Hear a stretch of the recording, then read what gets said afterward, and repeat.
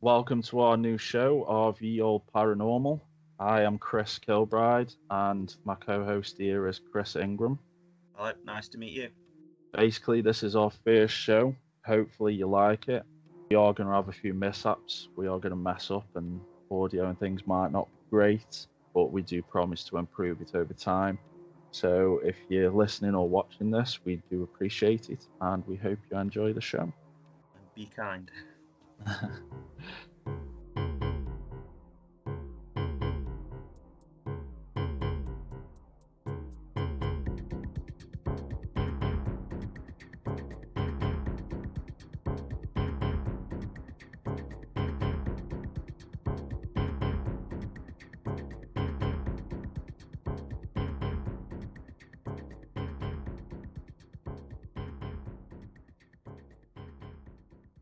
Okay, then. So to start, have you had any kind of experiences with paranormal? Like, are you interested in this stuff? Tell the viewers a little bit about yourself. Yeah, definitely. So obviously, I've seen like the films and Annabelle and The Conjuring and things, and it does draw you in. I once was going around an old folks home to find one with my nan, and we wanted the one that was right, and we were looking at all these different ones and they're expensive, and we found this one, and we just thought, oh, this one's perfect. It's got everything that we need, and it looks clean. It's got good reviews. So we're showing around, and it just didn't feel quite right. It was very eerie. There's not like one particular thing that you could say about it. It just didn't feel right. And we were showing her, and she actually loved it. Considering someone who didn't want to go in, she seemed quite happy to go. So when we were moving some of the stuff, we were looking around, and we went to walk into what would be her room, and I felt just this coldness come over my body, and all my hair stood on end, and something smacked me around the back of the head, and I thought it was my dad playing a trick. So I was just about to turn around to give him a mouthful, and he was right at the other end of the corridor, and this was a long corridor. There was no way he would have got the other end of the corridor Yeah. by the time I turned around, and there was nothing else there. And my dad's the biggest atheist going, and he was just stood there frozen stiff, and he was just like, "What was that?" And I was like, "What did you see? You need to tell me." He goes, "I didn't see anything. I just saw your reaction, and I saw how much you jumped." He goes, "But there was nothing there." Oh Go, well, so you've actually had like a physical yeah, moment with yeah. Something something. literally smacked me around the back of the head. It frightened the life out of me. See, I've never had anything like I've had a few questionable things happen, but the way my skeptical mind works is always look for the reasonable Yeah, explanation before believing 100% yeah. that That's it's what we all do, isn't paranormal. it? Yeah, go for the rational. You want to try and explain something Yeah, because something that's unexplainable is the hardest thing to yeah, believe it. Yeah, I mean, I've had a friend who's had something like very paranormal, but because it hasn't personally happened to me, I mean, I choose to believe them. What they said was quite believable, but yeah, like the one with my nan, that happened to me, so I know that's 100%. Like yeah, it happened to me. But my friends, they've owned their house for like 20 odd years. They love like watching like Most Wanted and all those kind of programs, and we always used to wind them up a little bit. But they started having like things going on in the house, like lights flickering, and she used to say that she used to see an old boy that was from like the 1800s, like in the old clothing, and he used to just sit at yeah, the end of the bed, and she was kind of like not scared of it or anything. She was happy because it's like something she really liked. And then things started getting like worse for her, and then she said one night she woke up and she was awake, but she couldn't move, and something was holding her onto the bed. And she said she couldn't scream, she couldn't shout, she couldn't do anything, she couldn't move. She just felt this force holding her down, this pressure, and then all of a sudden it just went away, and it yeah. That scared sounds like scientists would call it sleep paralysis, but then there's the old hag tale that goes along with that. One of our friends has night terrors, and he's had this happen to him a lot. I was kind of, as soon as you mentioned somebody being sat at the end of the bed, my mind went straight to the old hag. So then I wasn't Yeah. surprised. She then woke up and couldn't move, and something was on top of her. So. Yeah, but she said like she was awake. I mean, obviously, you know, if it was a night terror, can you tell sometimes if you're awake or not? But she said she was awake. She could look around the room with her eyes, but she couldn't move any part of her body because something was holding her down. And then just like that, it lifted. Would you say you were a full believer, or are you a bit skeptical? I think there are elements that I'm skeptical about. I mean, if why had happened to me, I'd be a fool not to say, to say I didn't believe in it. To what extent, I don't know how much. I believe in something and I've experienced something, but I'm really looking forward to investigating and to try and find more information and some more truths, and really get in between what's actually truth and what's made up. I think I've become a bit more skeptical as I've got older. When I was younger, I used to believe pretty much anything anybody told me. But then obviously with reasoning and thinking how logical something is, I do try to go down a skeptical route. Yeah. But I am open to believing in things, if that makes sense. I always try to see both sides of what's going on. Just go in with an open mind, listen to the facts, and then form your own opinion. Yeah, exactly. That's all you can do. Well, now that anybody listening has kind of got a bit of a feel for where we're coming from, we'll go into the next little topic, which at the moment I've called it old and new, but basically I found these stories and just had a bit of humour to this, so that it's not all serious. Yeah. I thought I'd share these because we live in a weird and wonderful world anyway. So this first one I've got, this story was published in sayvisa.com. I have no idea what that is, but this was on the 25th of September 2020, and in Vietnam, the police confiscated 345,000 used condoms. Which you're thinking to yourself, hang on, we're doing a paranormal show here. What's going on here? Yeah, there's a crossing. 345,000 used condoms, which had been cleaned out and then resold as new. One of the women that was reselling these was arrested, and she explained that the condoms were boiled in water, dried, and placed on a wooden phallus to reshape the condom. When I read this, I just thought I have to mention this because it's just stupid. Can you imagine having this job where you're boiling like dirty, nasty condoms, boiling them and then reshaping them? On this? I don't know. I didn't look that far into it, but 340,000. That's a lot of used condoms being reused by people. Yeah, it's scary. Yeah, but I just seal the pack up and everything, like, or. I don't know. Maybe. I don't know. Maybe you go, but like maybe she had like a little stall. They were like half price or something. But yeah, God knows. I just had this vision of somebody turning up for work, putting on gloves and thinking, right, what have we got today? Faffing about with these Johnnies. Stitch 5 of them together. Yeah, exactly. Second one I've got. This was in the Scotsman on the 24th of August, and it was also in the Canberra Times and Sydney The Telegraph on the 25th of August 2006. So basically, this one's also phallic as well. in a going on here, these are just what popped up. I was like, I've got to share these. These are quite funny. In a Chicago airport, security discovered a grenade-like object in Madin Azad Armin's luggage.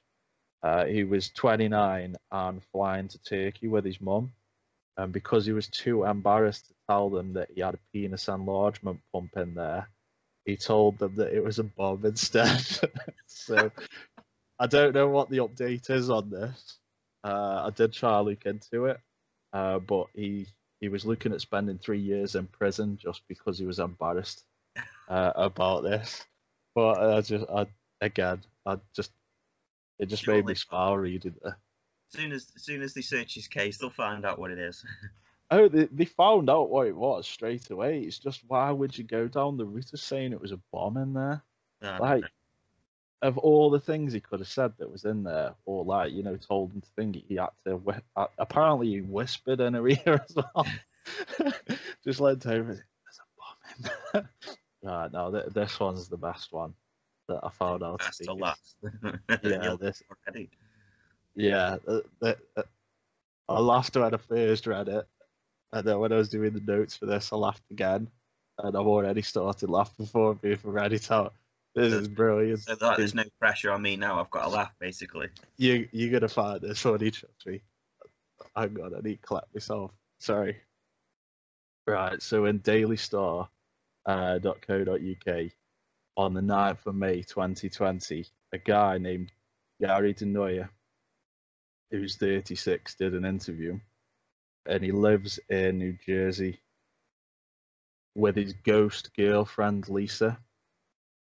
Right, they've been in a relationship for 2 years. Yeah, and he claims that COVID lockdown has ruined his relationship. There's more. Oh. Right, so he said, at first, we spent every day together for a month. Right? In that month, Lisa was my rock. She'd help me cook and fold laundry, which we'd watch loads of TV and obviously have sex. At this point, I can't help but think this guy is just on his own, talking to himself while he does the laundry, cooking, watching TV, and, just playing with himself a lot, right? But, it could be real. It could be that it's his way of dealing with being alone during the pandemic, because he's created something and he's unaware of it. Well, so he's been with her for 2 years, so that would have been before the pandemic. There's more, yeah. So he continued. All the time, it was fun, but exhausting. I'm not in great shape, so it was hard to keep up. However, things took a turn for the worst. This past month, she's out all the time. Never tells me where she's going, just says she's going out with friends. She could be anywhere with anyone, and I've always felt secure in our relationship, but lately, we haven't been having as much sex. I'm worried that she's cheated on me. She says I'm being paranoid. I mean, I'm not crazy. Am I?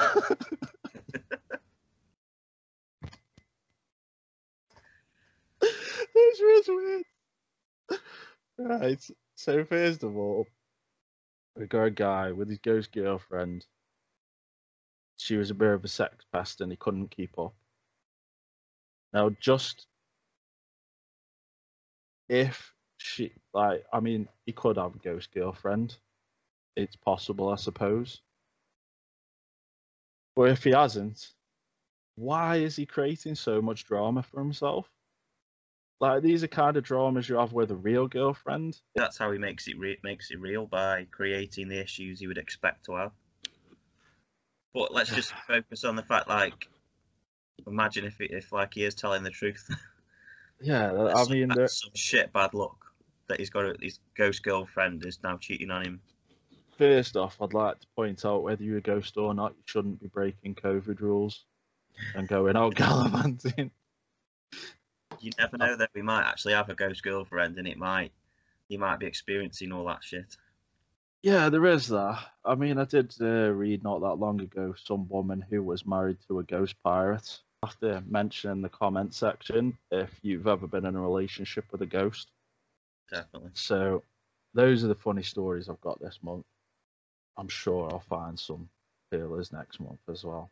So this is in the news as well. I thought it was best to mention there. But have you heard about those monoliths that have been appearing all around the world? No. Back in November 2020, Utah officials found a mysterious monolith while they were out counting bighorn sheep. It was between 3 to 35 meters tall. Sorry, I was going to say 3 to Yeah, 35. That's a bit of a distance. Between 3 to 3.5 meters. And they found it at the bottom of this like sandstone gulch. If you saw it, it has a lot of similarities to the scene at the beginning of 2001: A Space Odyssey. You know, where the apes are dancing around. Yeah. After a while, they tried to keep the location hidden, but you know how online users can use Google and pretty much find anywhere based off signs and all kinds. Found through using Google Maps that it must have been put there either between August 2015 and October 2016. One theory is that because Westworld was filmed there a bit beforehand, that it may have been a prop that was left behind, or some materials left behind from there we used to make it, but nobody's confirmed that, but like the producers and that Westworld. Monolith itself has now actually been removed, but the Bureau of Land Management that own that land say that they aren't the ones that removed it, and apparently a video of an unknown group of people removing that monolith then circulated around the internet. Here's where it starts to get a little bit strange, because that in itself, it doesn't sound all that strange really. But then another monolith soon appeared in California, but that one was also torn down by a group of Christians, and they replaced it with a cross. Yeah. Another monolith then appeared in Romania that also went missing soon after. And in December, a monolith appeared on a beach on the Isle of Wight, so a bit close to home for us. And then there's also been others that have appeared in Belgium, Spain, Germany, and Colombia. Some people have been talking about it's aliens and stuff like that. I just wondered what your thoughts were on that. I thought you would all over the news. Yeah, it's weird, isn't it? It's like you say, the first part is an unknown group removing it. It's, I don't know, that kind of thing happens all the time, doesn't it? And the people who own the land say they haven't taken it. Well, they could just be lying. But then what's the point? But the fact that they start showing up a little bit closer to home, yeah, it's just weird. I mean, you can't see anyone like copycatting it, because what's the point other than what to spread an internet rumor? So it does give you that, that sense of like, it's weird, isn't it? That's just what it has to go down as. It's weird. Yeah. Well, explanations for it. Well, as these things happen, similar to like years ago with crop circles, some people have come forward saying they are responsible. So you got an anonymous collective called the Most Famous Artist. They've taken credit for it, for the Utah and the California ones, and they apparently sell replicas for 34 grand each. So it may have been a money making thing, but then they could just be making money from somebody else's situation. And then a designer from West Sussex named Tom Dunford, he claimed that the Isle of Wight monolith was his doing, and he did it just as a joke, probably after seeing them. As for the others, there's been no news that I could find about what's going on there.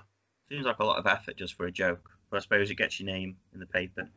Yeah, I mean, I don't know how sophisticated these monoliths are. I'm not a metal worker myself, but I imagine it's not easy to just make a big piece of metal and then take it out and erect it in whatever rock or sand or soil they do it in. The main case of today's show is the Amityville Horror. What was your understanding of Amityville? To be honest, I'd heard of the name, but nothing. I knew there was a film. Had you not seen the movie? No, I haven't even seen the film. As much as I love horror films, and that's just one I haven't actually watched yet. I mean, I haven't got following the research that we've done. I am going to watch it, but no, at the moment, no, I don't know anything.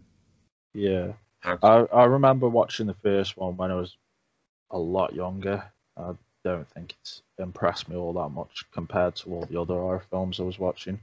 I did like the remake with Ryan Reynolds in, but I thought it could have been better in places, especially the ending. I think, if I remember rightly, was a bit naff. The story starts with this case on November the 23rd, 1974. Now, police were called to 112 Ocean Avenue, where they found 6 people murdered. They were Ronald and Louise Defoe, and 4 of their children, John, Mark, Alison, and Dawn. They were all found face down in the beds, and each one had been shot to death. No, there was no signs of any struggle or use of sedatives, which is questionable. Why would people be face down in the bed? Yeah, after being shot. Well, we'll go into that a bit more in a minute. And why so people as well? Yeah, so the eldest son, Ronald Defoe Jr., was the only surviving member. He claimed that he had to break into the house and found his family dead. He reacted by going back to the bar that he'd left earlier. He asked them for help, basically. So the police investigation found that at 3:15 in the morning, Ronald Defoe Jr. had walked from room to room with a .35 caliber rifle with no silencer on, just to add, and shot each of his family members. Yeah. He then cleaned up the evidence, took a shower, drove out of town to ditch any evidence, and then went to work at 6 a.m. After work, he met up with his girlfriend and went for a drink at the bar where he asked for help, which is called Henry's Bar. All of these actions were seen as an attempt to create an alibi. When he was questioned, at one point he even tried to claim that his family had been killed by a hitman named Mazzio, who had, I'll probably mispronounce that, who had apparently fell out with Ronald Defoe Sr. 2 years prior, so apparently he had a grudge. Yeah. And It's like trying to create an alibi for it. Yeah. With the possibility of the hitman story being true, Ronald Defoe Jr. was actually taken into their police station because they wanted to protect him at the time in order for him to give a statement. And afterwards, it was noted that he fell asleep straight away after giving the interview, which in itself is not going to happen. If your entire family's just been murdered, you fear your own life. You're going to be scared. Sleep's going to be the last thing on your mind. Yeah, exactly. So the police soon found that Ronald Defoe Jr. had staged a robbery, 2 weeks prior on his own dad, and had tried to rob him of a substantial amount of money. Clearly, this didn't work. The police soon began to interrogate him, which led to inconsistencies. At one point, his story changed to Tony Mazzio and his henchman, which he couldn't give any kind of appearance or talent. Features, nothing. Yeah, which is again questionable. Yeah. Apparently, he tried to say that they led Ronald Defoe Jr. from room to room and forced him to watch. Well, some stories say that he was forced to watch them get killed, and others say that he was forced to go from room to room and kill them himself. So I'm not sure what the truth is there. Well, they're all fake, obviously, but you know what I mean. Eventually, he came clean and admitted that he killed his family. He was found guilty a year later, 6 counts of second-degree murder, and sentenced to 6 consecutive 25-year to life sentences and attempted pleading insanity. A few questions with regards to that. First of all, if you're walking through a room with a gun, which had no silencer, nobody's been sedated or anything like that. Why? And apparently this took about 15 minutes for him to go room to room and kill them. Why didn't none of the family wake up? You'd wake up. That first gunshot wakes the whole house up. Even if the first one didn't, there was 5 others after when you get to the last person. So it just doesn't. That in itself doesn't make any sense, does it? And there was no signs that he, tied people to the bed so they couldn't move, or, it's just a very weird situation, isn't it? Like, what makes him do that, and how has he done it without a single one of them moving from being face down? Another thing as well, none of the neighbours heard any gunshots either. Because you'd think a neighbour would have heard 6 shots go off at dead of night. Points to it then, was there a silencer and the police just didn't find it? You know, I think they can tell from the bullets. if it's I gone think to a it cha- silencer. Yeah, I think it changes the way that it penetrates the body and things. Yeah.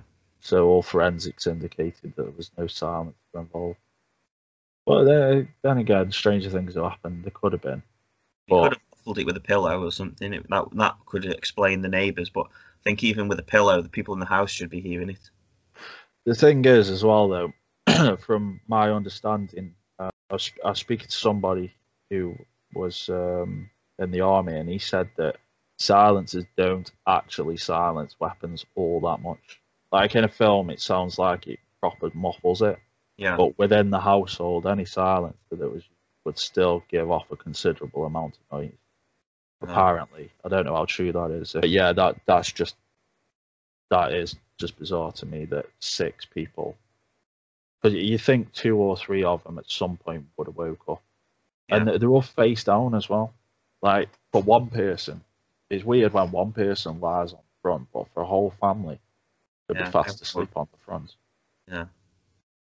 And what are the chances of all of them doing it at the exact same time? Like, you know, I sleep on my front, but sometimes you're on your back, aren't you? I mean, it's just weird that they were all on the front. So it makes you think, has something put them on the front, you know, and held them there?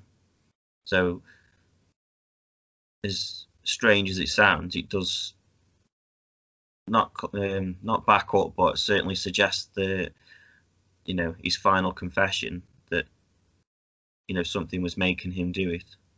Yeah, he did. Paranormal, that was something that was just controlling and holding them down. Yeah, there are some theories that there was a second person involved as well. That for them, I mean, I'm pretty sure if he was looking at all those life sentences, he probably would have met. Yeah, so I don't know. And then I think it's about 14 months after, on December the 18th, 1975, due to obviously this murder happening to the Defoe family, price of that property dropped to something like, I think he said $80,000. Yeah, I think it got to about $80,000, didn't it?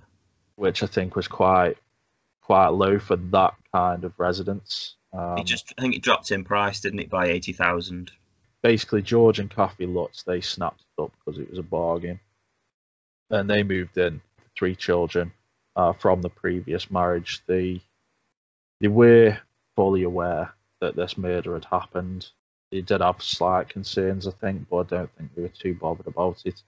I think I read somewhere that George stated that when people are dead, that's it, it's over. Nothing else. If a person's not a believer, then they've got nothing to fear, and they're just going to get themselves a cheap house, aren't they? Yeah, which apparently he was quite the atheist before all of this stuff happened. After these events, he became quite a devout Christian or Catholic, whichever.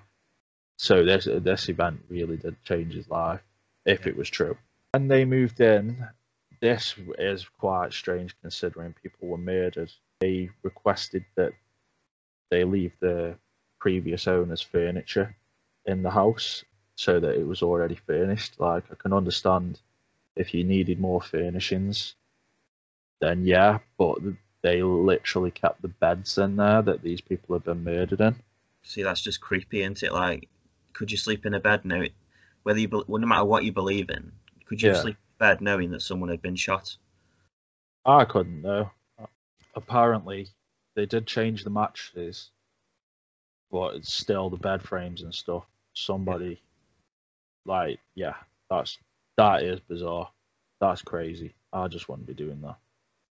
Even if somebody had like died of natural causes, I wouldn't want to sleep on the bed. Really, but no, never mind being murdered. I mean, obviously, you know, they would have been, you know, it's obvious they would have had to change the mattresses because they would have been blood soaked and probably taken in as evidence and bullet holes in them. But it's weird, isn't it? Like, why would you mean maybe keeping some downstairs furniture? Even then, though, you know, if the crimes were upstairs, you'd still feel a bit weird keeping it. You'd maybe say leave it initially and over time replace it with your own. But. No, I think the beds, for me, straight away, I'd have like, these beds need to be out and gone.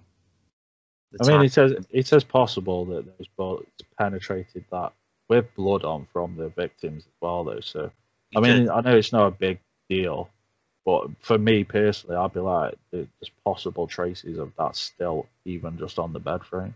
Yeah, I mean, looking at where the beds are on the images we've seen, you say there'd be trace evidence anyway on the walls. So, Oh yeah, yeah, you know, and who's going to be the person cleaning the house anyway? Like someone looking to sell it and get it gone. You don't know how good a job they've done of cleaning anyway.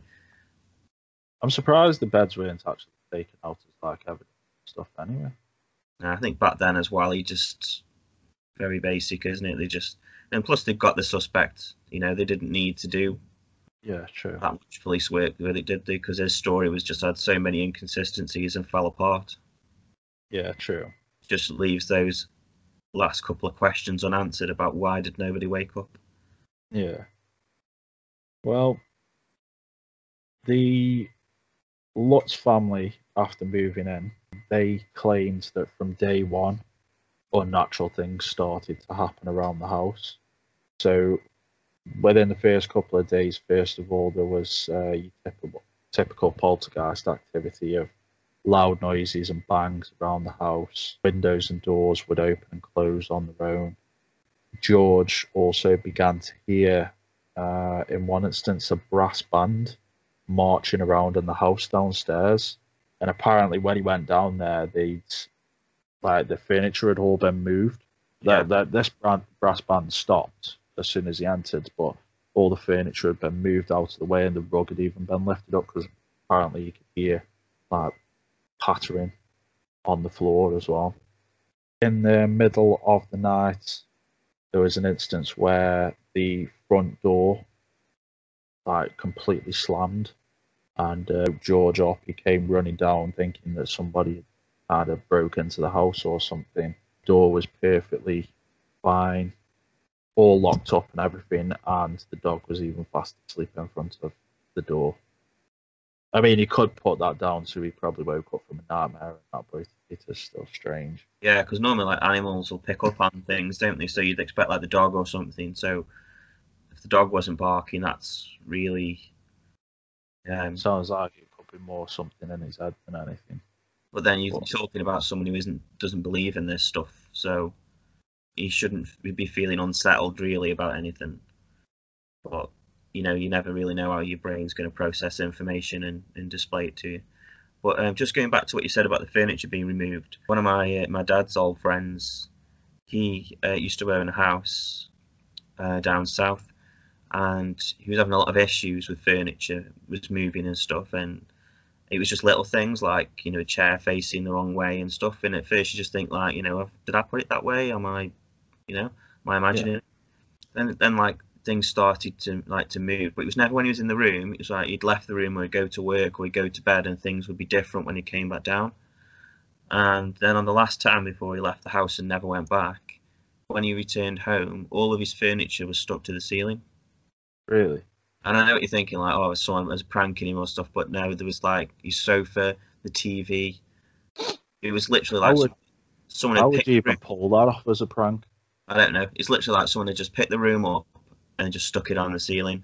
Everything, like the TV was on top of its unit, the sofa. It's just like the house was upside down. Did they get photos of that and stuff? Or Well, no, which you would, but you're talking like we didn't have camera phones or anything then, and he just run out and never went back to it, and he sold the house and he sold it with all the possessions in and everything. Yeah, I suppose. Well, do you know what I mean? It's one of those ones where it's like, I mean, when you call bull on it, but he felt very strongly about it. Yeah. And it's a hell of a story he's made up if it's just something to tell your mates. Yeah. You know, there's no selling your story or newspaper article about it or anything. It was very weird, but I just thought, like, with you mentioning about the furniture being moved, and obviously it's been well documented that, you know, when people have had either like poltergeist or certainly paranormal experiences, furniture have been moved, and it's not uncommon. You know, I don't know if you've ever drunk in the Leopards, but that's quite popularly known for being haunted. And apparently, there's mornings where they come back in and they'll find like furniture put up. Like if I think at night they put furniture up to clean the floors and that, and they come and found it all taken down or put in different places within the room. So it seems to be a common thing that furniture be moved. And save them a job in the morning anyway, won't it? The ghost just helping out. Well, there is that, but I think if I remember rightly, the furniture was put in places that made it more of an inconvenience and stuff. Yeah. It's just put in really strange places, and just knob. Yeah, whatever was there wanted people to know that it was there. Either that or they had an employee that was seriously taking the mick. So maybe we can do a special sometime this year when the pandemic allows, and see if we can maybe shoot an episode down there. Maybe take the video cameras with us, and we'll see if we can catch. I was hoping for that because when I was a student in my first year at uni, we actually, it is on my channel, but one of my older YouTube channels, where we did it about Molly Lee, ties to the leopard. It's all a bit disjointed. It's not the best documentary. It was early on when we were doing film. And they let us go in and interview them and stuff, and even go around the top of the hotel, because there's like a hotel at the back of that pub. It's all derelict and knackered. They let us go through that. They let us go through twice. I went through with my uni friends, and then I went through my mates here back home. But the issue with that is apparently the leopard's closed down now. So I don't know how you would get around that. I don't know who you'd speak to, because when it was somebody running the bar, it was just a case of sweet talking them and letting them let you through. But I did think about that before. So fingers crossed somebody starts running that pub again and we can. Well, we've got a lot of time before we'll be allowed to mix in person and do this kind of thing. So time's on our side at the moment. I hope that pub reopens. I like that pub. Yeah. Go, even if I've never seen anything ghostly there. Yeah, obviously chances of seeing something, but it's just so that we could put, video and pictures to the stories that we've heard, or maybe we could do like just a feature episode on, We'll definitely have to do a special with like a lot of our local stuff. So things like Molly Lee, obviously the leopard, as best as we can there. Yeah. I think there's the Black Eyed Children and Cannock, which is it's a bit out of Stoke, but it's still this kind of general area. So we'll have to do a special on that. Basically, the Lutz family decided to get the house blessed because of all this weirdness that was going on by a priest. And while doing the blessing, he heard a disembodied voice. He yelled, "Get out." A bit cliche like, but that's what he heard. It did scare the priest to the point where he didn't finish the blessing and ended up leaving. He admitted many years later that he had actually been slapped around the face in that incident. So upon returning to his rectory, the priest called the Lutzes again and advised them to stay out of the bedroom where he'd been attacked. Obviously, one of the rooms where somebody had been killed. During this call, the priest heard heavy static on the line and the call was cut off. And he allegedly ended up getting boils and blisters all over his hands, as well as signs of stigmata. So I imagine that kind of freaked him out a bit. I don't think he ever returned to the house after that. Is any documented evidence of this? Because we're talking, 1975? So well, from what I could gather, from where I can gather, from all the bits that I've read and watched, he kind of changed his story a lot. At first, he downplayed it, which is why he didn't mention that he'd also been slapped. He kind of just bailed out and left them. He didn't really give any information. But then, in an interview with Ed and Lorraine Warren, I believe the surname is, he apparently divulged more information with them, but they weren't allowed to talk about it. So it's a question of how much do you believe them? Because it's easy for you to say that such and such person told me this. If you know what I mean. can't say these things. That this is where they open themselves up for the controversy of people thinking it's a hoax. Yeah. Well, If you've had this sort of stuff go on, what agency or who's coming in and telling you you can't say this? This needs to be quiet. No one's got that authority to tell you that. yeah. So they should be like taking pictures. They should be documenting. They should be sending the thing. If they want people to believe them, they need to do everything possible to show everybody what's going on. From what I can gather, I think he tried to downplay it, probably because of the things that happened with the stigmata, and that probably freaked him out, and he didn't really want to talk about it. But then I think I read somewhere that he signed an affidavit, so obviously there was some legal thing where he had to be honest about it, and that's where he divulged a bit more information. But then, like you say, at some points that he wasn't allowed to discuss this, and then he was allowed. So it's, I mean, he is a priest at the end of the day. I suppose you could have the hierarchy of the church saying, we don't want any talk. Yeah, and at the same time, you have to believe that a priest isn't going to lie to you. I know there's all jokes about priests and stuff, but fundamentally, you're supposed to believe whatever a priest tells you, and that they're less likely to lie to you about things. So, but that's what makes that interesting. That's actually a third party that's not a member of the house that's had stuff happen to them. Yeah. So after this priest visit, things began to get much worse around the house. So the family witnessed a demonic creature standing outside the house looking through the window. When they went outside and investigated, they found they looked like hoof prints outside because it had lightly snowed apparently. Yeah. And those prints were left there. The children all began sleeping on their stomachs at night, and Kathy began having nightmares about the Defoe family. That would freak me out if my kids started sleeping the way that the previous 6 people had been found dead. Yeah. Which they must have read the papers, they must have known it, because they must have made a scene of how strange that was at the time. For what they were experiencing, they would have started, if they didn't know everything about the house in the first place, they would have researched what went on. Yeah. I think when you buy a house, if something bad has happened, don't they? I think they need to disclose what's happened, but they don't need to go in details. Yeah, so, I guess so. The Lutz family would have probably, after started experiencing things, just said, like, let's just look into what actually happened. And then it must freak you out to see your own children to start sleeping on the front, and because I think they started having like green slime, didn't they, oozing out of the walls? Yeah, so I think they changed it in the first film to blood coming out the walls, but I mean, I don't know if that's supposed to, like, people would say that was ectoplasm or whatnot, but yeah, there was some. Apparently, it was really smelly as well.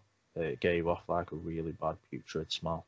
Yeah, it's just, all in all, you wouldn't want that coming out of your walls, even if your house wasn't haunted. Around 3 o'clock, well, 3:15 every night, George would wake up and go outside to check the boathouse. After a while, he realised that that was the same time that Ronald Defoe Jr. apparently went through the house and killed the family. On some nights, Kathy found herself being embraced by somebody in bed, only to then realise she was alone, and on other nights she was actually beaten, scratched, and in one case George even witnessed her levitating off the bed. That's, again, the things that these are saying now isn't, that is also documented in other cases. Yeah. So it's not like they're coming up with something. I mean, I've never personally heard of like green slime coming from walls and stuff. That's kind of new to me. But people, scratches, bruises, being pinned to the bed, levitate, that kind of thing has been documented. So you could say, like, a lot of people do say the same sort of things. So are these things actually happening? Well, a lot of people did point out that the things that apparently happened, there's a lot of similarities to things that have been seen in The Exorcist. Yeah. There's a couple other films, and I can't think for the life of me what they are. But basically, these things had been seen in cinema movies, so Yeah. there is that question of, was it all fabricated? Are they replicating what they see in the films to make it realistic? Down in the cellar, I believe, at one point, Kathy found a hidden room in the basement that they called the Red Room, and the family dog would not enter that room at all. George tried to bring the dog down, and it's the only time he'd ever seen the dog kind of act scared and not want to be somewhere. Yeah, but animals just have that sixth sense, don't they? They Yeah. Like, they're always barking at corners, or it's just weird. If a dog won't go in a certain room or go in a certain place, or you see them, don't they? Like, just looking, and they're just looking around the room. That Red Room apparently proper stunk. Apparently there was like a really bad odor in there, like a deathly kind of odor. But it wasn't exclusive to that Red Room either. Yeah. There were some rooms apparently emitted odors. Sometimes it was perfume, but then other times it basically smelled like excrement. Yeah. Which, yeah, you can't really hide the smell of excrement, can you? No. So, but then again, if it's distinctly excrement, it could be a plumbing issue. I think, yeah, it's not something that's that's paranormal. I mean, the fact that it goes from perfume to that smell, as his wife sprayed air freshener, or as someone tried to cover the smell, and then Yeah. But it's certainly, it's weird, isn't it? Yeah. Out of all the things, that's probably the most explainable, to be fair, because even clanging and banging and stuff can be down to pipes in the house. Yeah, pipes, old house. This is a bit less explainable though. One of Kathy's crucifixes, turned itself upside down, and again, at that moment that happened, a horrible smell filled the room. Yeah, that's, unless someone in the house is playing a prank, which I can't see why they would do that.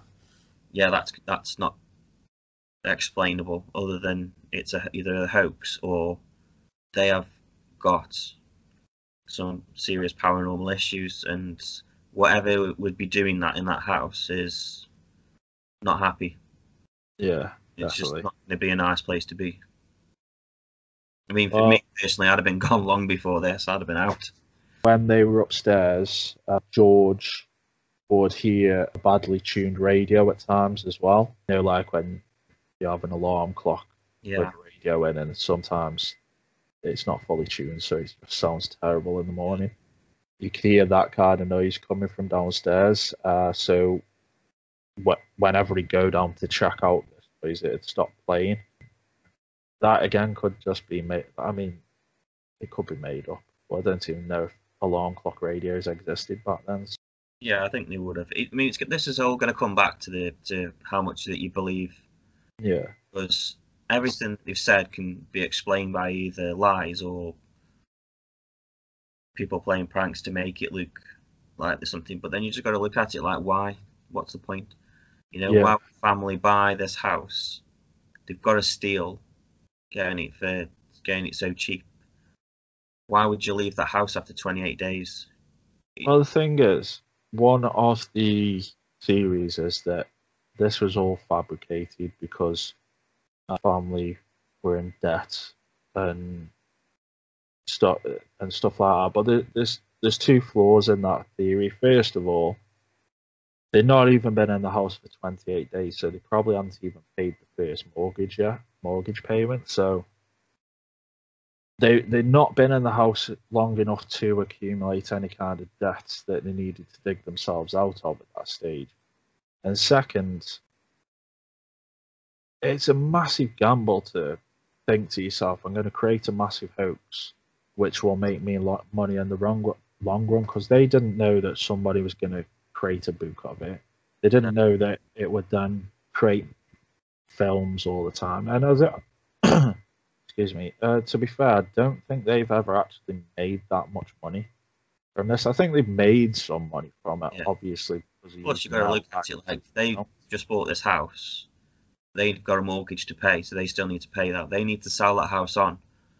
So it doesn't make good business to buy a house, live in it for 28 days, claim there's all this paranormal going on, and then list it for sale, because it's going to take you months, if not years, to sell it. Won't be 21 local, and you're going to have to knock so much money off it that you'd fundamentally lose money, wouldn't you? Yeah, you can see that's where the debt's going to come in, because if they've spent $80,000 on a house, you might sell the house for 30 grand in debt. Yeah, I mean, that idea is just a massive gamble. For even the most daring gambler, you wouldn't even see that kind of outcome coming from. There's no point gambling with it, is it? You're not going to make any. You can't say I'm going to create a hoax because someone will make a film or write a book about it, because the chances of that happening are 1 in a million. Yeah, I don't even think it was like a common thing back then either. Yeah, people experience paranormal things every day, but no one hears about it, and it doesn't get publicized because people either just tell a friend or the family, or and it gets dismissed. So the fact that they bought a house, which is a big commitment, and then after only 28 days just left it, that speaks volumes. That to me, like, I don't think they were lying. See, that I think that works in the favour as well a little bit, to be fair. Yeah. I don't believe this idea that they did it for money and stuff, because I don't see how they possibly would have seen the profit that this would have brought. And like I say, I don't even think it was all that profitable for them anyway, compared to the millions that film companies make. I think they only ever saw like a very minute fraction of that. George at one point witnessed red eyes staring at him from outside of one of the. Well, he was outside and he saw somebody staring at him from one of the bedrooms. I think his son was stood with him and also vouches that this happened. Who didn't actually talk until like 2012 about these events. Yeah. And then he did come forward and claim a lot of this stuff happened. Yeah, when he ran up there, I've seen two things to this. One says that he ran up there and there was nobody up there. Another says that he went up there and, like, when he saw this figure, his daughter Jodie, Jodie is what they called it. What the daughter was in the room with it, but when he ran up, she was fast asleep and there was nothing in the room. One of the children named Missy, who I believe is the little girl, she had an imaginary friend that she claimed had pig-like features and had red eyes, and she named it Jodie. Yeah. Now, in 2012, the son that saw a thing in the window with George also claimed that it had like pig-like features and a kind of wolf smile. I don't know if it just looks strange or if that would actually be scary. I imagine it's scarier if they actually did see it. I think, seeing anything like that's going to make you scary, isn't it? Well, yeah, it's just seeing somebody with a pig head, to be fair, is a bit weird. Especially in your house while you're outside, family's still in the house. Yeah. So, yeah, while playing alone, she would whistle to herself. And as she'd leave the room, she'd stop whistling. And then as she'd come back in from whatever she was doing, she would literally pick up, carrying on whistling from where she left off. Yeah. Which, that is a bit strange behaviour, but I don't know, kids do weird things. Yeah, it's explainable, isn't it? Windows and doors were frequently damaged. There was a demonic creature that was seen in a fireplace with half of its head missing. That's a bit weird. I mean, normally you'd see some, like, whenever they see kind of like demonic entities and stuff, it's never normally with half of its head gone. Yeah. I understand the logic there. But George was also bitten by a lion ornament, which was in the living room. That's a bit strange. Yeah, that's another one that's unexplainable again, isn't it? Yeah, I don't know. I find that one a bit odd, though, to be fair. I think I've seen that in another film. Yeah. I think it was in The Shining book where statues come to life. I don't think it was in the film, but I want to. We could do like looking at a timeline for this thing, like what came first of the. I think Shining was out before then, which back then was a big book for Stephen King and quite popular. Stupid, wouldn't you, if you were hoaxing something to take something from a popular book or film and say, "Oh yeah, this happened to me," because they're gonna be like, "Yeah, you've ripped that off from The Shining." Yeah. You know, that's if. Yeah. I mean, you don't know as well. Some of these things may have happened, and then others they might have just because the author of the book was saying that he was writing the book. You don't know if they started then saying, "Oh, we'll make these little bits up just to make it sound a bit more exciting." The same way that every time the film gets made, they add stuff that never happened in there just to make the film a little bit more exciting and a bit less boring. Yeah, can we just add as well, if there's any listeners that are listening to this, they're just starting to research into the Amityville horror. So if you guys fill in any gaps, or if you know anything that we've missed, or you just want to talk about it, then just comment in the comment section, and we'll get back to you, and we could maybe do a part 2 to this to fill in if there's any gaps that have been missed. To add on that, what we'd like to do in future as well is if you've had any kind of strange events, it doesn't have to do with Amityville. If you want to share any strange paranormal experiences you've had, write them in the comments section. We will always keep an eye on it and see what people are writing and try to write back and speak with you as much as we can. I was thinking further down the line we might read some of these comments and kind of share some of these events that people have had. And like you say, with Amityville, if there's new information there, we could always do updates moving forward for anything that we've missed. We look forward to hearing what everybody's got to say. So yeah, George at one point as well witnessed Kathy transform into a proper old hag with saliva dripping down her mouth. But apparently this lasted for quite some time, up to a couple of hours. Which, again, this happens in The Shining. I think it's room 213 or 217. Yeah. Might even be 219. It doesn't matter anyway. There's a room that little Danny goes into, and there's like old hag in there. And when his dad goes in there, he sees a young woman, and she turns all old. I think they did it it freaked me out in the film, to be fair. Yeah. But this sounds very similar to that. The only difference with this is apparently this happened and her mother saw it, and she didn't live in the house with them, but she vouched that she'd seen a daughter age into an old woman. Okay, so at least it's a family member, so they could be in on it with them, but at least we're starting to get more people who are actually starting to see things. At the moment, it's just heavily based around that family. Here's the thing, though. Like, if I went to my mum and said, "Look, I'm doing a hoax.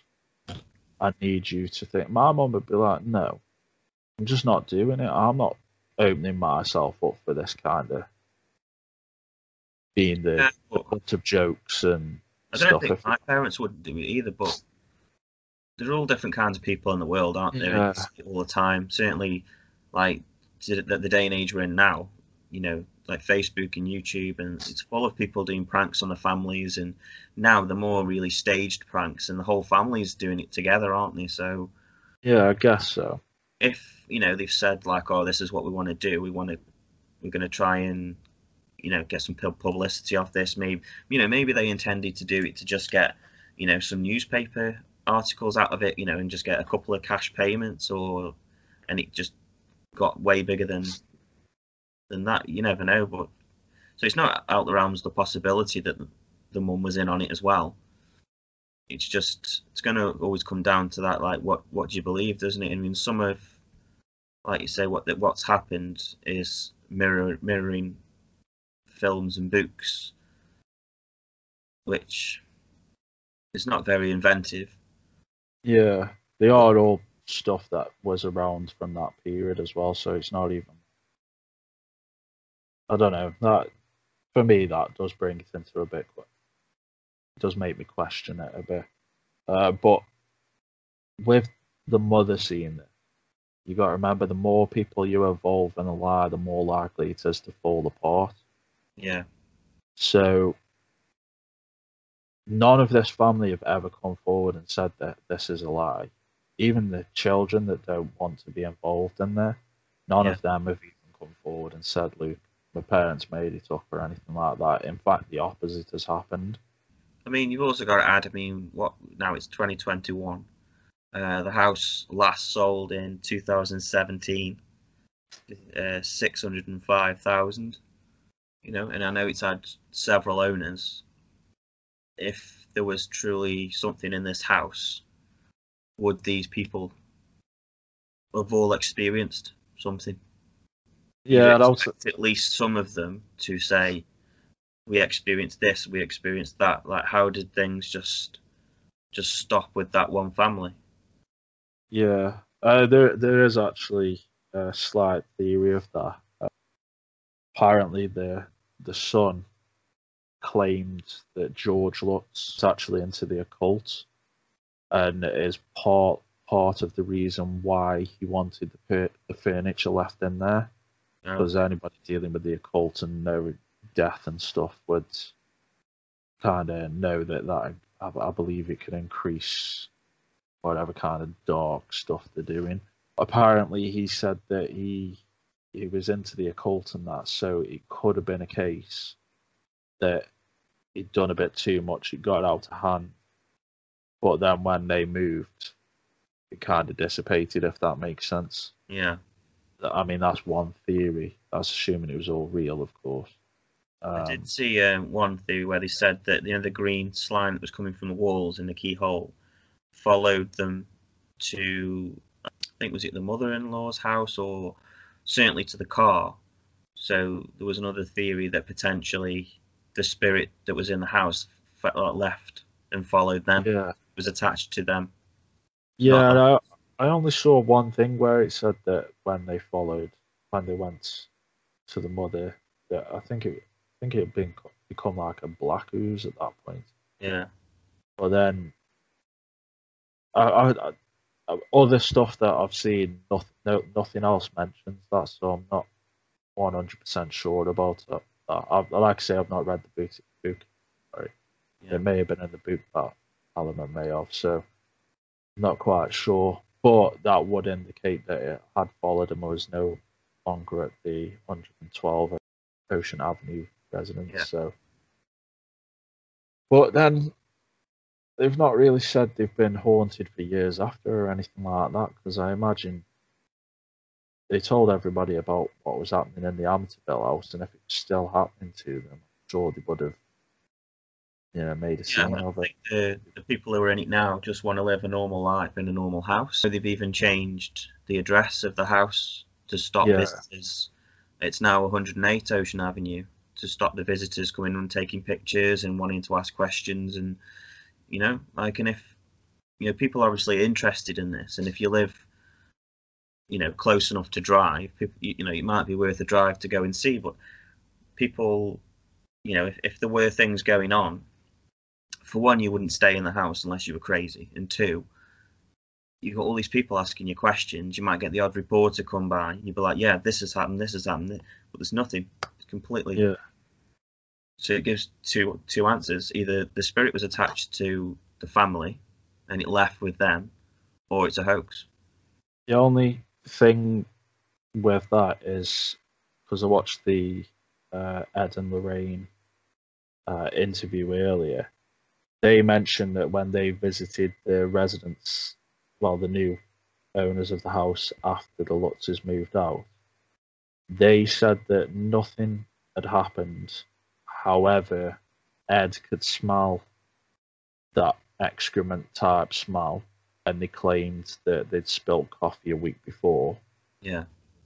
But again, it could have been just piping. But apparently their car caught fire in the drive as well at some point, but that's kind of outside of the house, so it could just be a coincidence. And again, this is Ed Warren, that's saying this is not actually the residents of Yeah. the house. So he could have just been kind of He's grasping just at going to straws. benefit. Yeah, he's going to benefit from the publicity of saying these things, isn't he? Yeah. You want to hear things from the people who, like, if Who've lived it, yeah, if what's happened, if what he said's true, that would lead to the conclusion that there is still something in the house, which would then mean that the people who have owned the house since would have experienced something. Yeah. Because let's face it, if there's already a film and a book about it, there's all the controversy: is it a hoax? Is it not a hoax? If you own that house now, or any one of those 4 people, you could say, "I'm in the house from Amityville Horror. This is happening now. This is what's happened. This has happened. This has happened." You're guaranteed you're going to get another person coming to want to write another book, and there might be another film, another sequel to it. It's a license to print money, but no one's done it. Yeah, that's a good point actually. Anybody that has owned that house could have easily just played on this One story. family, you could say, "Oh, they're not interested. They don't need the money," but it's 4 families. 4 families. You got to think are not interested. Don't want the money. Don't want the publicity. Yeah, It could happen. It could happen, but the likelihood is that nothing's gone on in the house when they've been there. Yeah, no, I agree with that. That is a good point actually. On the 28th day of living in the Amityville house, they attempted a second blessing, but things got so bad that they ended up fleeing from the house, and they even refused to say what happened for quite some time after about that final night. I don't think they've ever fully divulged exactly what happened there, and they described it as too terrifying to talk about. So the only information that they provided is that they fled to Kathy's mother's, where that black, greenish, slimy liquid chased them up the stairs in that house as well. But then they don't specify how they got away, what happened, or if anything started at the mother's house. Nothing. Yeah. And as most people know, when they left all the possessions in the house, and a removal van was sent to collect some of the stuff, and they reported it that they didn't experience anything paranormal while they were in the house. In February 1976, a Channel 5 news team did a live news feed at 112 Ocean Avenue. The 2 famous demonologists, Ed and Lorraine Warren, they performed a seance. They said that they could sense an unearthly presence, and Ed suffered from heart palpitations while they were there, which he blamed on the house's phenomenon. Yeah. He did actually, in the interview that they did after, he did suffer a heart attack soon after, and Lorraine made the point that most of the male crew had also suffered from heart attacks after, and I believe 1 or 2 of them had actually passed from these heart attacks. And one of the crew members, named Duke, even collapsed while they were filming. I don't think it was a heart attack, but while they were filming, he collapsed in the house at the time. They confirmed that the house was haunted, and that they claim that it was haunted by evil spirits of the Shinnecock Indians, as the land that the house was built on, specifically where the boathouse was, is where the Indians put their mentally ill. No Indians were ever buried on that patch of land because they believed it was infested by demons because of these mentally ill that had been on that land. The Amityville Horror then became famous because an author, Jay Anson, released a book called The Amityville Horror, claiming that it was a true story. The book is what led to the case, as I say, becoming so popular, and also getting movie spin-offs and stuff based off the book. Now, there was a man called Dr. Stephen Kaplan, and he was the executive director of the Parapsychology Institute of America, and he actually received a call from George Lutz asking to investigate the house. And he was asked how much it would cost. Dr. Kaplan told him that it was completely free. But Dr. Kaplan did explain that there was one condition, and that if the investigation proved that the haunting was like a fake or a hoax, that he would let the public know. George did originally agree to the conditions, but then he ended up cancelling several days later with the excuse that he and his family didn't want the publicity, which is a fair point. Hat Kaplan later pointed out that the call with George was very strange. He asked George to describe the phenomena that had occurred. George couldn't explain anything, but stated that it was caused by demons. George then claimed that he knew the names of the demons, but knew not to say their names, as it would cause more trouble. And he also indicated that he had read a lot of books on the occult since moving into the house, which also, these little things that he said here, it does kind of give a bit of credence to what his son said about maybe being into the occult. I mean, you're dealing with poltergeist activity. For somebody who's not really interested in the paranormal to start talking about demons and stuff would imply that something scared him. Then as he read something that says like you do not speak the name, but then he went to this person. But why did he go to him if he didn't want the publicity? It screams that he got scared when he said, "But I will out you if it's a hoax." Yeah, here's the thing though. He obviously backed out of it and used the excuse that he didn't want the publicity and so on. But Dr. Kaplan was surprised to find that several days later he saw the live news of Ed and Lorraine Warren doing their investigation in the house. So obviously this made him pretty suspicious at this point. Because obviously they said they didn't want publicity, and yet he sat here a few days later with the watching live news, two other people doing the investigation. So light bulbs started going off then, thinking, hang on. Like you said, the mention of if it's fake, we'll report it. Did they that he gets scared because of that reason? He started investigating at this point. He found that the red room that they mentioned, just like an access wall to pipes, there was no sign of any windows and doors being damaged.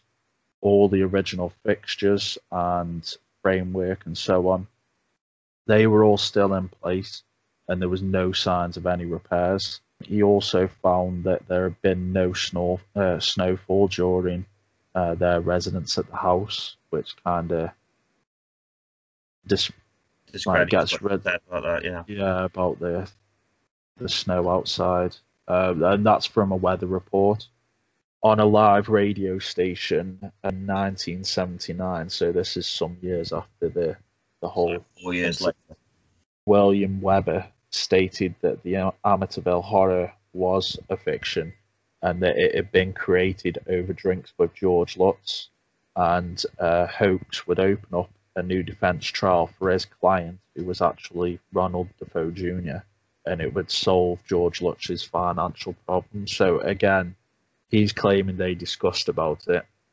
It would fix his financial problem, which again, I still don't believe he was in the house 28. But this would have actually. You must be thinking of interviews and stuff, like charging for newspapers, magazines, TV interviews. Yeah, but again, using this whole thing that. Yeah, but when you link it to the murders before, that's where you can guarantee there will be some involvement from the media, because in a town like that, that's going to be a big trial. Yeah, I suppose so. He's now using this as an excuse, and then something like the paranormal.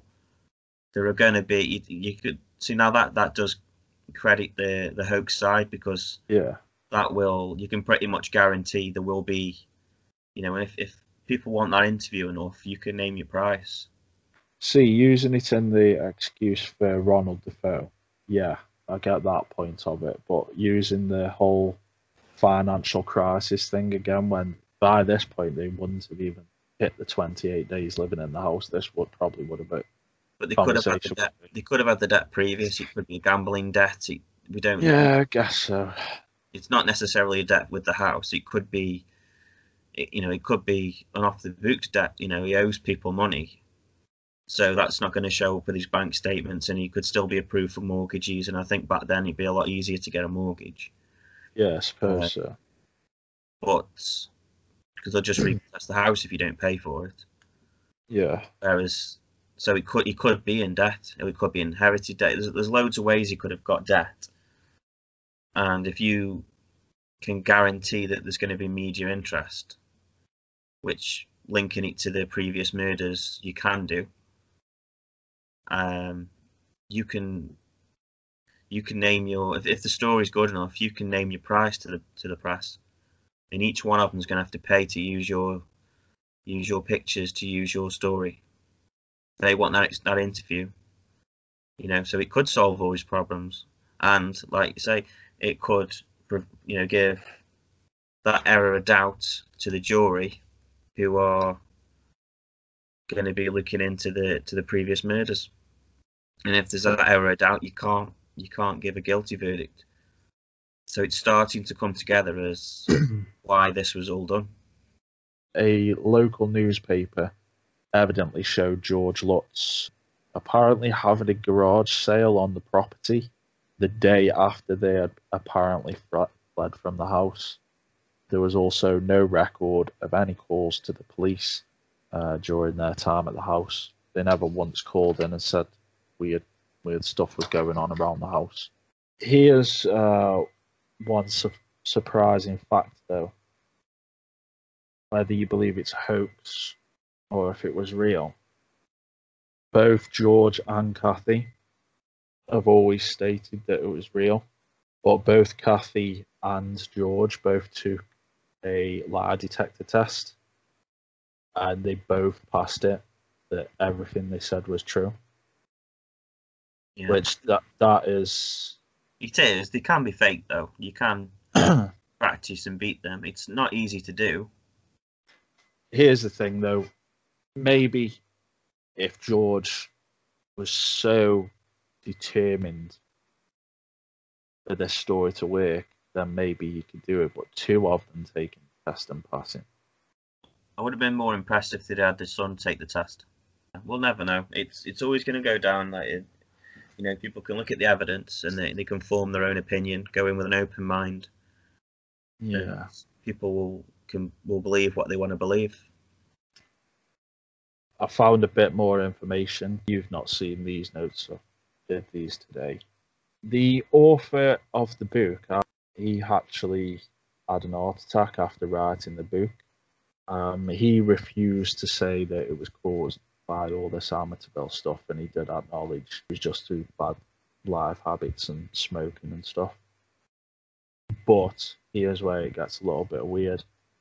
3 of the author's friends that had early copies of the manuscript all had brushes with death. The first one that was in possession of the manuscript, his car actually caught fire, just apparently spontaneously from how I could see it. The second one, while the manuscript was in his trunk of the car, his car veered off into either a pond or a lake, and him and his son nearly drowned. And apparently when they opened the trunk, the manuscript was perfectly fine, it was undamaged. The third friend had the first 2 chapters of the story, and he actually died in a car fire. In a fire. And again, when they were looking around those remains, those chapters are actually found to be undamaged. I've only seen one source that mentions all this, so I don't know how true it is. Yeah. But I'd never heard of this part of the Amityville Horror before. Yeah. That the story itself was, jinxed maybe. It's certainly one that, like me personally, I'm going to do some more research, and I know I need to watch the film. I'm definitely going to watch the film because I want to just learn and just see if I can form more of an opinion, because I think at the moment I'm leaning towards hoax, which when we started this research, I didn't think I'd end up that way. I thought I'd be thinking, it's legitimate, but I think I don't know anywhere near enough to form an opinion yet. Yeah, I'm a bit. See, I'm a bit the opposite, because when I was doing the research, I was going, I believe more that it was genuine. But Yeah. upon reading some of this stuff back, and it kind of the cogs in my head going, it sounds a bit more hoaxy to me this time around. Definitely, we'll have to see what the listeners think, see if they can put their comments in. So we'll do more research. We'll, see if we can find. We're never going to get that definitive proof, but if we can stack the evidence to what's hoax or what's looking like hoax and what's looking like it could be legitimate, then that'll help you form more of an opinion, won't it?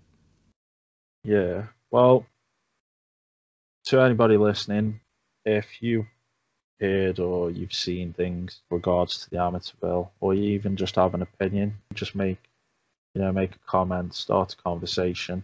If you've ever experienced any of the things that we've discussed, share your story in there. As I say, in future we may read out and discuss what has happened to people, and just get involved.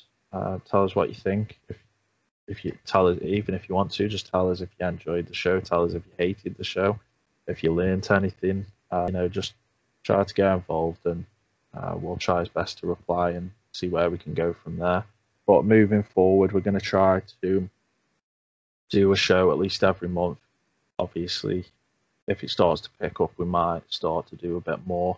Where at the moment, we'll be doing this once a month. So we will see you in the next show, and we hope you enjoyed this one.